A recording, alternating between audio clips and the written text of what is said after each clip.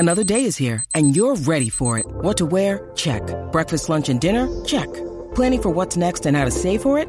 That's where Bank of America can help. For your financial to-dos, Bank of America has experts ready to help get you closer to your goals. Get started at one of our local financial centers or 24/7 in our mobile banking app. Find a location near you at bankofamerica.com/talktous. What would you like the power to do? Mobile banking requires downloading the app and is only available for select devices. Message and data rates may apply. Bank of America N.A., member FDIC. From the Fifth Quarter Studio in Madison, Wisconsin, you're listening to the 5-Minute Basketball Coaching Podcast with our host, Steve Collins. Hey everybody, welcome to the 5-Minute Basketball Coaching Podcast. I'm excited that you've decided to join us today. Before we jump in, I'd like to give a huge shout out to teachhoops.com for coaches who want to get better. It is run by a basketball coach for basketball coaches. If you're looking to win more games and save time, teachhoops.com is your answer. Come over and check it out. Let's head off to the podcast. What's this week, Coach? Well, last week we talked about establishing your first 2 weeks of your offense and your base offense. Now we want to address a question that from our Facebook page about defense. So, Coach, what is your aim or what is your approach your first 2 weeks in regards to defense? And I think you mentioned this last week. I definitely try to get more things in defensively than on the offensive end. Absolutely. Just because I think I can disrupt you more early on the defensive end, because you're probably not going to have all your arsenal in, and I can have much more of my arsenal in defensively. So I try to really layer defenses. Like, I'm going to have a pressure defense. I'm going to have a half-court defense. And a lot of them are going to be based on the same principles. We'll maybe do a denying defense. We'll maybe do a special defense where we're going to take one or two players out of the game. Right. All that stuff. Just little layers within what you already do. Yes, but I'm going to have a lot of that in the first couple weeks because a lot of kids play football, a lot of kids run cross country, a lot of kids play volleyball, a lot of kids that. So they haven't probably taken as many shots and done all of those things. So it can be. So I think I always feel like I have an advantage defensively early. If my kids are buying in and we're doing what we need to do, I always feel like I have an advantage. So I try to get more things in defensively. I also think it builds tone in your practices and in everything you do early. My teams have been good the last couple of years, but they haven't been exceptional, but they've been one of the best defensive teams in the Big Eight. If you just statistically look at it, we've been one of the best.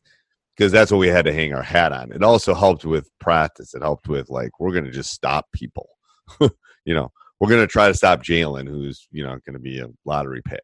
Now, I was at Duke last weekend visiting for his official visit. So, yeah, those kind of things is what we're working on. What do you think? I think it really comes down to defense is about you got to have value. It's such an important thing, and you have to constantly recognize that effort in practice. Right. We are constantly often valuing the kids that can score 30 points a game, but can you defend? Can you stop people? It's huge.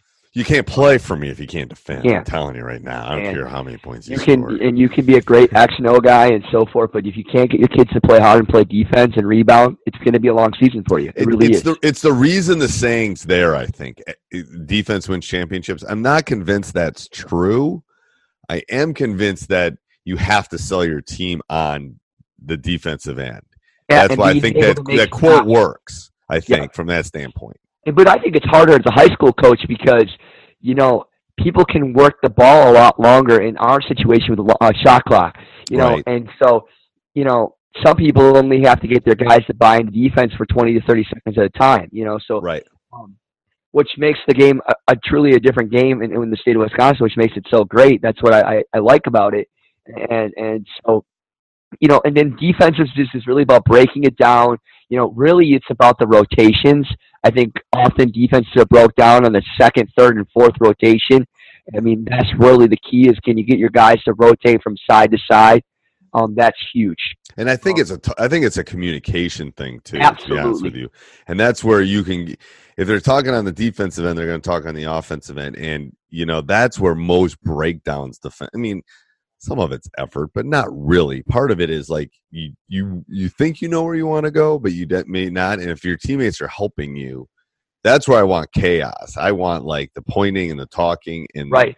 And that can set that tone I always early. Use this quote with all sports I coach. I said, and I coach soccer. I've coached everything. And so basketball, I've always said that a losing field or a losing court is a quiet court. You know what I mean? And a winning field, and if I'm yelling loud, I need to hear all of you doing that as well.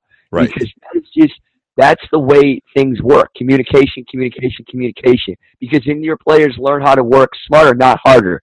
Too often guys work too hard where they out of position and so forth. They can communicate and get in the right position. You can really save yourself and be able to do things better defensively and not pick up cheap fouls and so forth. Right. As well. Yeah, I also think like the first 2 weeks of practice is really establishing kids not to get into foul trouble early defensively. That is a big thing. Because last year we did a podcast, What Wins Games Early, and I talked about the importance of not getting into foul trouble. To have your guys at the end of the game to win the game. And it's too often some of these guys, you especially got like maybe a sophomore kid or a junior kid that's just starting to get quality minutes at the highest level, they're turning to adapt because the speed of game is so much different at our level, at the varsity level, than compared to what they were as a JV or freshman team. So, if they can be able to establish themselves on the foul game, I think that's huge from a defensive standpoint as well. Yeah, and I'd give some advice to the young coaches. It's like if they get in foul trouble early in the season, sit them. Sit them. They'll learn very quickly that stupid reach foul, I don't get to play as much. Woo, yep. So if you don't wait, you can't wait on that. You might it might hurt early, but it's going to be better. And I think I don't mean to interrupt you, but I think it's really important, and I've been connecting with you for several years now, is that defense, you don't have to be great at everything, but having a lot of different things is really, really important. And I think often we think we got to be really great at man-to-man, and that's it. I think it's better to have multiple things and be average at some things and maybe good at one thing. Have different things, because getting to stop 2 or 3 times and then changing can really make a momentum change for a coach.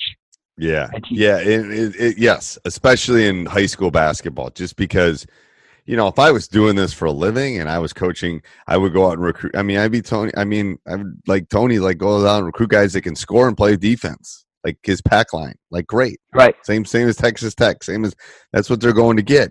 If you can, but as a high school coach, you can't do that. So, right, because they're only playing defense for 30 seconds at a time. Right. We got to be able to be creative. We have to be creative. Well, that just makes the game that more exciting. And sometimes it's a point in a game where you may have not even run the zone defense, but for a possession, you might have to do it. You might have to think outside the box. You gotta. It's just how it is. Sometimes. I swear to God, I lost the state title to Tosa East, and he played 2-3 zone. He hadn't played it all year. We weren't ready, and it was enough to just change the tempo enough. It's like, oh my God, it's like we basically had 20 of their 22 games, and they never played 2-3. And then he drew it up. He said it in the post game. He drew it up, and because it was enough to change the momentum from us, so to get them moving. Those kind of things. But I also think the last thing is I think changing defense keeps kids engaged throughout the game. Yeah. If you constantly play the same defense over and over, it becomes monotonous and boring. And we're in a Snapchat world, as you always say, right?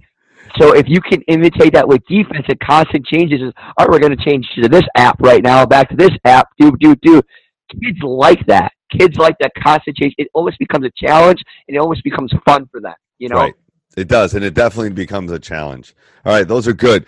Those are good things to think about, coaches. You got anything else on that, Coach? No.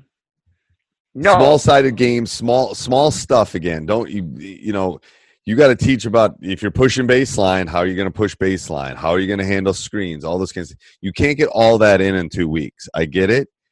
Look at your first couple opponents. What are they going to do with you? How are they going to attack you? And then adjust to that. People are listening. This is high school hoops. You probably have a gut about what your first couple opponents are going to be, how they're going to handle screens, or how are you going to handle screens, or how are they going, all that I think is really important, because you can't get through all of it, and you don't have to do the minuscule, like, things you hear on clinics. Don't. It will blow your mind away. But all right. Question of the day today is, I'm gonna just quickly. Don't have one? I don't have one. Okay. I know. What do I want for Christmas? Yeah, there you go. One. What do There I you go. What do you want want for Christmas, Coach? What do I want for Christmas? That's good. I would say a state title, but I won't say that. I will say that I want my son to get into his first choice for college. That's what I'll say. And I won't say what it is because I won't jinx it. But Okay. Yeah. What do I want for Christmas?